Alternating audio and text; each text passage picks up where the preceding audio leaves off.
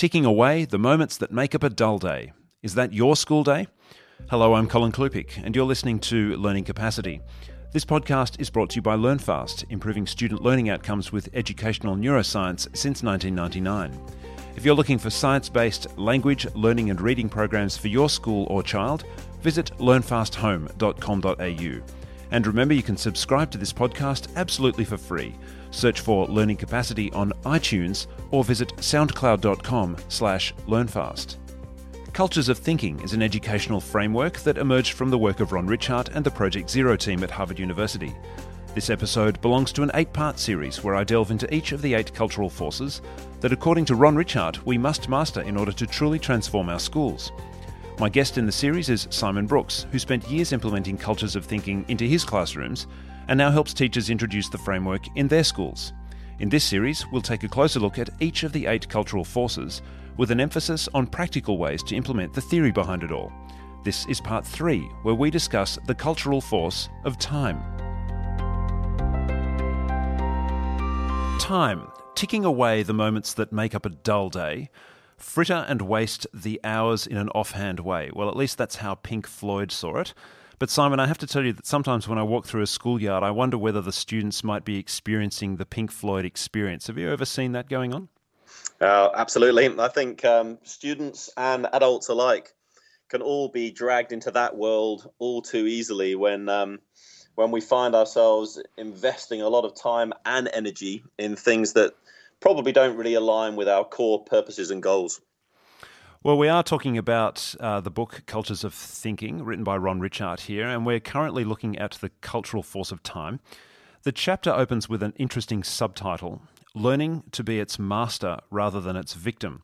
Now, I asked Ron Ritchhart about that, and I suggested that in his travels he might have met a lot of victims. And he gave a slight chuckle to that. I suspect you may have met quite a few as well, have you? Well, I chuckled myself, and my chuckle derived from the fact that I suspect I'm one of those victims. I think we're all a victim of time from time to time. Absolutely, and it's a tough thing to find ways around, and that's the first thing to acknowledge in all of this.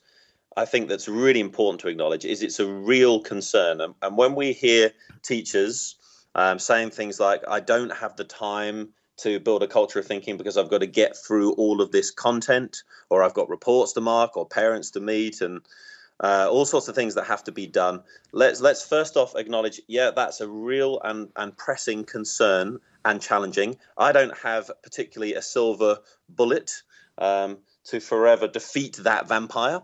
But maybe during our conversation today, Colin, we can talk about some strategies and some changes that people might be able to implement so they might become a little bit more of a master of time and less of a victim. Well, let me continue on with another word that seems to be floating around a lot. I seem to get a lot of emails from colleagues saying that I must be very busy. Now, do you think it might be better if I got emails suggesting that I might be very engaged or focused? Something like that. I mean, what do you think busy actually means? Well, it would be wonderful if you received emails suggesting that you were thoroughly engaged, and I'm sure you are thoroughly engaged, not just busy. I suspect that those two words aren't synonyms to start with. I think there's something about the word busy which implies that we're a victim, that we're getting carried away with work, whereas the word engaged or focused, I think within that word suggests that it's learning which is at the core of what's happening. So busy work, engaged learning. And the problem is when we're just connected and engaged in busy work, if it's busy work we're doing, then I suspect that what we're doing won't always be directly informed by our core values. And that's something that's really important to think about when we talk about this cultural force of time. Yeah, we're going to get to that in a moment, but I just want to stick with the busy thing here for a minute. And this will relate to something that we're also going to talk about a little bit later in the conversation. But if I'm always really, really, really busy, I would suspect that I'm going to be pretty exhausted often as well, or perhaps even most of the time. What do you think about that? Absolutely. And if we're exhausted, and if we as teachers are exhausted, then I think that is ultimately counterproductive and utterly opposed, in fact, to building a culture of thinking. Because a culture of thinking is by definition a lively place where there's a tremendous amount of different thinking moves being performed by the learners. But if we're exhausted, then that's going to achieve the opposite effect of wanting to build a culture of thinking. Well, let's get into some practical stuff then. Ron Ritchhart talks about what he calls 5 key approaches and perspectives on time. Let's talk about a few of those. Recognizing time as a statement of your values, you've already flagged that. Ritchhart asks the question, if someone were to follow you throughout the day, what would your allocation of time say about your priorities and values? Now, just thinking that through, if someone was to do that to me or to you or to anyone, this sounds like a very confronting question. How do you think we should address that? It's hugely confronting, because as soon as we say that time is a statement of our values, then it communicates a message that time isn't just something that happens to us, but rather time is something that we're in charge of and we're making allocations. So those teachers out there who feel like that they're a victim of time, that they've got to meet all of these requirements that are externally imposed, to suggest to them that they're actually choosing to become stressed, that they're choosing to get caught up in all the minutiae and detail of that, could be really confronting for them to hear. And I think it is, because I have made that suggestion to teachers in the past, and I know that their reactions. It comes back again to a lot of the work that Stephen Covey has done. Covey talks about the necessity to make our own weather. Rather than talk about it. Well, exactly. When we look outside and it's a rainy day, says Covey, it's really easy to feel rainy inside. Yes. Oh, that's very interesting. I like that. But then Covey argues, when we feel rainy inside, and this is the confronting part, that's a choice we're making. We're choosing to feel rainy inside. We're being manipulated by the environment around us into that, so we can blame, if we wish, the environment around us. But ultimately, Covey argues, it's still a choice that we make. And we can equally choose not to feel rainy inside, but actually to make our own weather and to feel sunny inside. Once we start understanding that between every stimulus, there is a space. And inside that space, we're free to choose our response. Then I think that starting point is the beginning of how we might move away from just being a victim of time and feeling that we can do nothing about it. Yeah, I think people might have become a little bit separated from the concept of choice because, as you say, we get into this situation where we are busy all the time, or people say, oh, I'm very busy. But, well, we can choose to not be busy. Yeah. Can't we?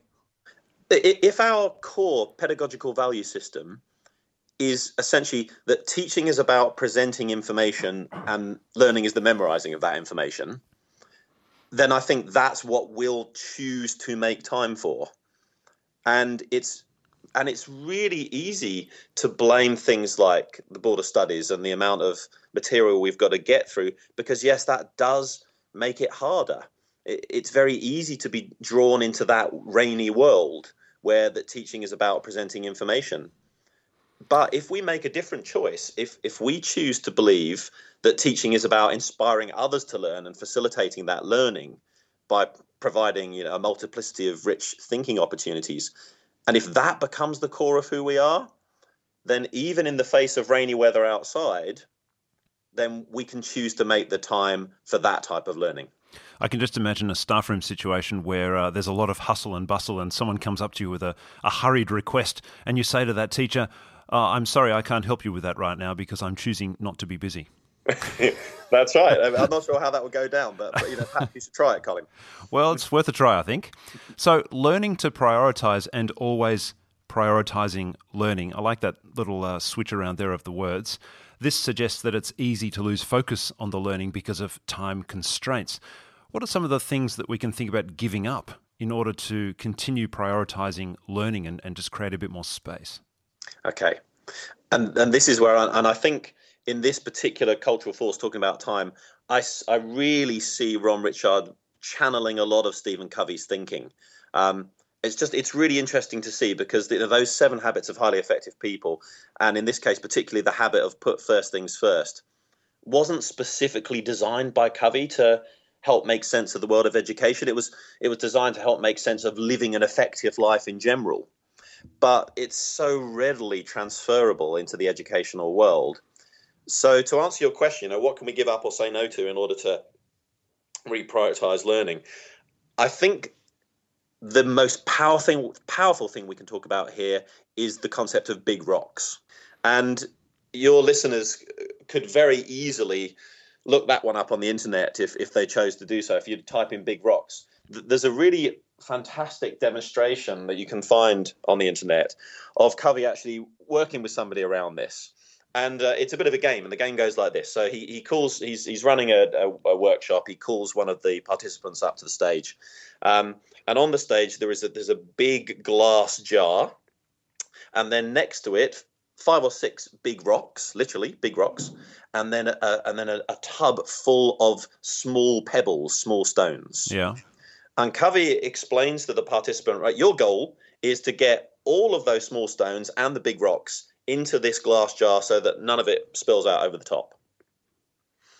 The first thing that the participant does is tips in all the pebbles into the glass jar first. So that fills it significantly up, and then tries to jam in the big rocks on top of the pebbles. Without breaking the glass. That's right. Yeah, you certainly don't want that. And obviously it doesn't work because the big rocks stick out over the top. Yeah. So then what Covey does is he facilitates another go at this. Why not put the big rocks in first? If we put the big rocks in first and place them at the bottom, then we pour the little pebbles in. Well, what happens is the little pebbles just fill in all the space between the big rocks really nicely, so that everything fits into the jar. This is how the metaphor is effectively working. It's so easy for us to be dominated by the pebbles, by the little things, by the emails, the short conversations that happen when we're in corridors, the little things that we have to do on a daily basis. If we let those things be put into the day first, we're never going to get to the big rocks.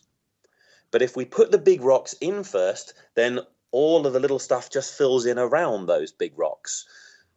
And so then the question to ask is, well, what are our big rocks then? What are these things that we're putting in first? What are the pebbles? And what are the pebbles? Well, I think the pebbles are just all the little things that happen in the world of education that take our time up so that we feel we haven't got time. But perhaps a big rock would be just the core notion from David Perkins, learning is the product of thinking. Perhaps that's a big rock. And how does that manifest itself? Well, we know that as teachers, we must provide rich thinking opportunities in our lessons if children are to develop understanding. That's a big rock. What we need to make sure is that we put those opportunities in first. We plan for them so that they definitely happen. They never spill out over the top of the jar. I'll tell you one of the things that I'd like to give up, or in fact that I have given up. I haven't used this regularly for many, many years now. The photocopier. Ah. And why are you resisting this? It just seems to be the photocopier just seems to be that thing that seems to be working the hardest all day long in any school. And I know that that's controversial, and some people might think, oh, well, I have to get my photocopying done, and well, if you do, that's great. But I would suggest that giving the photocopier a rest is probably a good idea. Yeah, completely. In terms of prioritizing learning, I've heard that you like to use timers, like the ones that you might have on your fridge. This might seem a bit mechanical to some. What do you think? Is it a little bit old-fashioned, or does it work well? I think it works well. I think there can be this real tendency as teachers for us to set up a really great thinking opportunity. So perhaps we're using a routine like Connect, Extend, Challenge. So we've taught them something. We show the students a connected resource, and then we say, right, what connections do you make between this resource and your learning? When you look at this resource, how does it extend your thinking?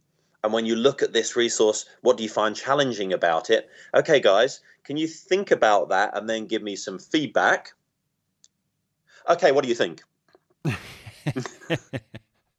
And, and that's the pressures of time that make teachers feel that sometimes needs to happen.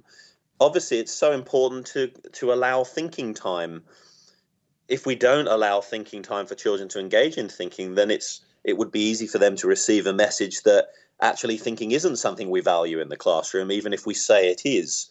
And that's where the timer can come in, because we can say to them, okay, I'm going to give you 3 minutes to think about it. Actually, in my experience, children quite like it when you're strangely specific. So, okay, guys, I'm going to give you 3 minutes and 12 seconds to think about this. And then we actually time that. Then they know that we're really valuing the thinking. I guess you could also use that in the in the context of response time. In other words, you can't respond to me at least for 3 minutes. So we're going to have some silence now. I'm going to present you with something, either a question or an idea or something that I would like you to respond to, but no one's allowed to say anything for 3 minutes or 4 minutes or something like that. Yeah, great idea. And what that does is that just fosters an environment where considered responses are what's valued rather than knee-jerk ones. More from my discussion with Simon coming up. If you'd like to catch up on all of the episodes in this series, then check out the Learning Capacity archives. You can search for Learning Capacity on iTunes or visit soundcloud.com/learnfast. I think given the fast pace and coming back to that other word, busyness of schools, is probably a really good reason to think about using timers, perhaps a little bit more frequently. I mean, that might help to create little punctuations of silent time in an otherwise perpetually busy and noisy day. I quite like that. Yeah. Now, that might also relate to one of the other key approaches, which is investing in time to make time. In other words, I have to work at something to create time. Now, that might seem a little bit unusual because you can't really make time. There are only 24 hours in a day. And something I keep saying to my students when they're wishing that it was the weekend is I say, look, don't worry about it. The clock never ticks backwards. Let's hope not. It'll be a terrifying world if it does. Well, it sounds a little bit Matrix-like, doesn't it? But investing time in time to make time, I think what many people then do is they think, oh, great, I tell you what I'll do. I'll multitask. I'll do lots of things at the same time. How effective do you think that is? Is it really good for learning? Well, let me just first address some of what you said there that was really interesting. So we can't make time, agreed, but what we talk about in cultures of thinking is that we can choose to redesignate time. And that's where we come back to what I was saying before about big rocks and making the best choices about how to use our time in alignment with our core values.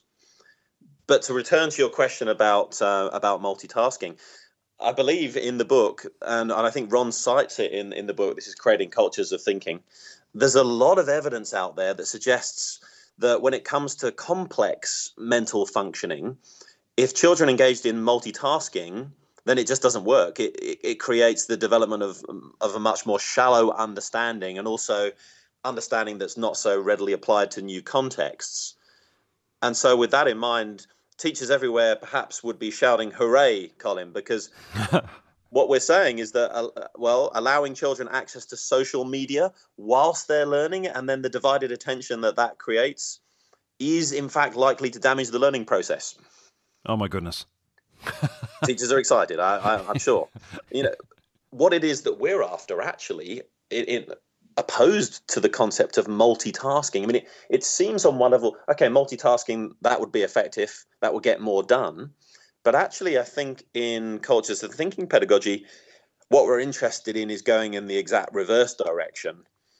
Rather than speeding up, actually, we're interested in slowing down.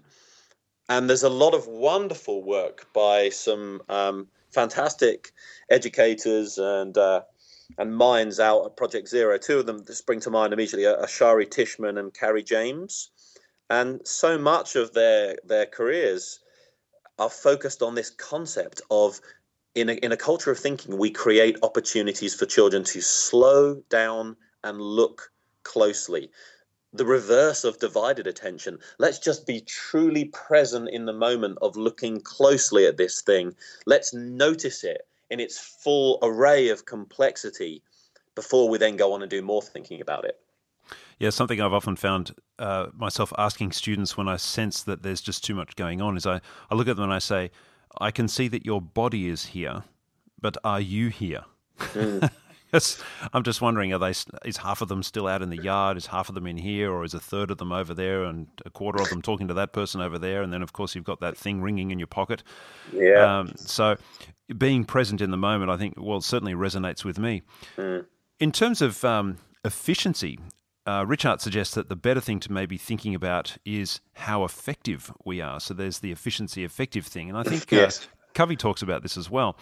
Can you give us an example of how teachers might identify a situation where their efficiency, in other words, I'm getting all this stuff done in a really good amount of time, where their efficiency may not be all that effective? Well, Colin, as you know, I'm an English teacher, so let's take a risk here. Let's go mathematics. Whoa, okay. Let's just do it. I'm with you. One of the best lessons I've ever seen was when a maths teacher took the time to slow down, as we've just been talking about, and just focus on one question for a whole lesson. And the question was, and I'll try to recall it as accurately as I can, the question was, why does x to the power of a multiplied by x to the power of b always equal x to the power of a plus b? That was the question. A whole lesson focused on that, but it's the first couple of words of the question that are really interesting. Why does? Yeah.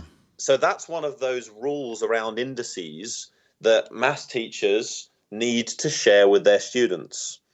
But when I spoke to this particular maths teacher afterwards, and I said, what was your goal in here, and focusing a whole lesson on why is that the case? He said this. He said, I've told the children in my class many, many, many times that x to the power of a times by x to the power of b is always equal to x to the power of a plus b, but yet they still get that wrong. Yeah. Even though I've told them over and over again, it doesn't stick. And his theory was it's because it seems to be counterintuitive. Why would x to the power of a times by x to the power of b equal x to the power of a plus b? It's a times going to a plus. It doesn't actually make sense. Yeah. So they forget it. So what he did is he created a whole lesson where they actually tried to work out why that formula is true. And pretty simply, well, if we got 2 squared, that means 2 times 2. And if we times it by 2 cubed, that's 2 times 2 times 2. So what we've actually got is 2 times 2 times 2 times 2 times 2, which is 2 to the power of 5. But he created a lesson whereby they worked that out for themselves. I spoke with him a little while afterwards, and he said first signs are that they're not forgetting it now. I mean, I this was a while ago, so I hope that that's remained sticky understanding and it's still in place for his students. I guess what I'm saying is it would be probably, some people might consider it to be more efficient just to tell them the formula. Yeah.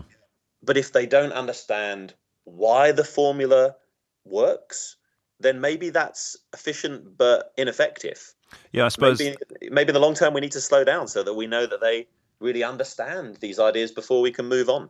I suppose another way to think about that would be to say it would be very efficient if I spent the first 5 to 10 minutes of every lesson running them through formula memorization drills. I could do that very efficiently. In other words, it would happen every maths lesson. It would happen for the first 10 minutes every maths lesson. I could use a timer, and that way I would actually know that I had spent exactly 10 minutes, and I could be extremely efficient. And then at the end of the week, or at the end of the term, or at the end of whatever, I could say, all right, can you tell me the formulas? And they could probably repeat them. But would it really be that effective in terms of their understanding of the underlying mathematics? No, and you know what? And if I was a student in that class, the other question I'd be asking is just why. It sounds so dreadfully boring, doesn't it? Why is this relevant to me? And that's the other thing we've always got to remember. How does this connect to the world, to the world around them? How is it life worthy? You're not suggesting that you would be asking why because you're an English teacher? Well, I ask why just because I'm Simon Brooks. I think that's the problem there. Sorry, there's just that little bit of English maths tussle going on there. Well, there may be somewhere in there. Let's talk about stress. Richard talks about managing energy rather than time, and that thinking about managing your energy might be a better way to manage your stress rather than thinking about all the time that you don't have. And he also suggests that the presence of stress indicates the absence of a culture of thinking. Now, I always try to remember that telling someone not to be stressed or calm down is probably the least effective thing that you could say to someone who is stressed. So the suggestion is it's probably a better idea to manage energy. Can you talk us through that a little bit? How do we manage the energy of our day? I remember a lesson a few years ago that I taught. I was teaching to a Year 12 class the poetry of Peter Chrzanewski, who is a Polish-Australian poet. And we'd learned about this particular poem. We'd spent a few lessons on it already. But I decided to set aside a whole lesson. This is with Year 12 students, by the way. And if any of your listeners are outside Australia and sort of trying to make sense of that, this is high-pressured, high stakes, really, examinations very, very soon on the way, just looming. Yeah, it's the end game, isn't it? That's it.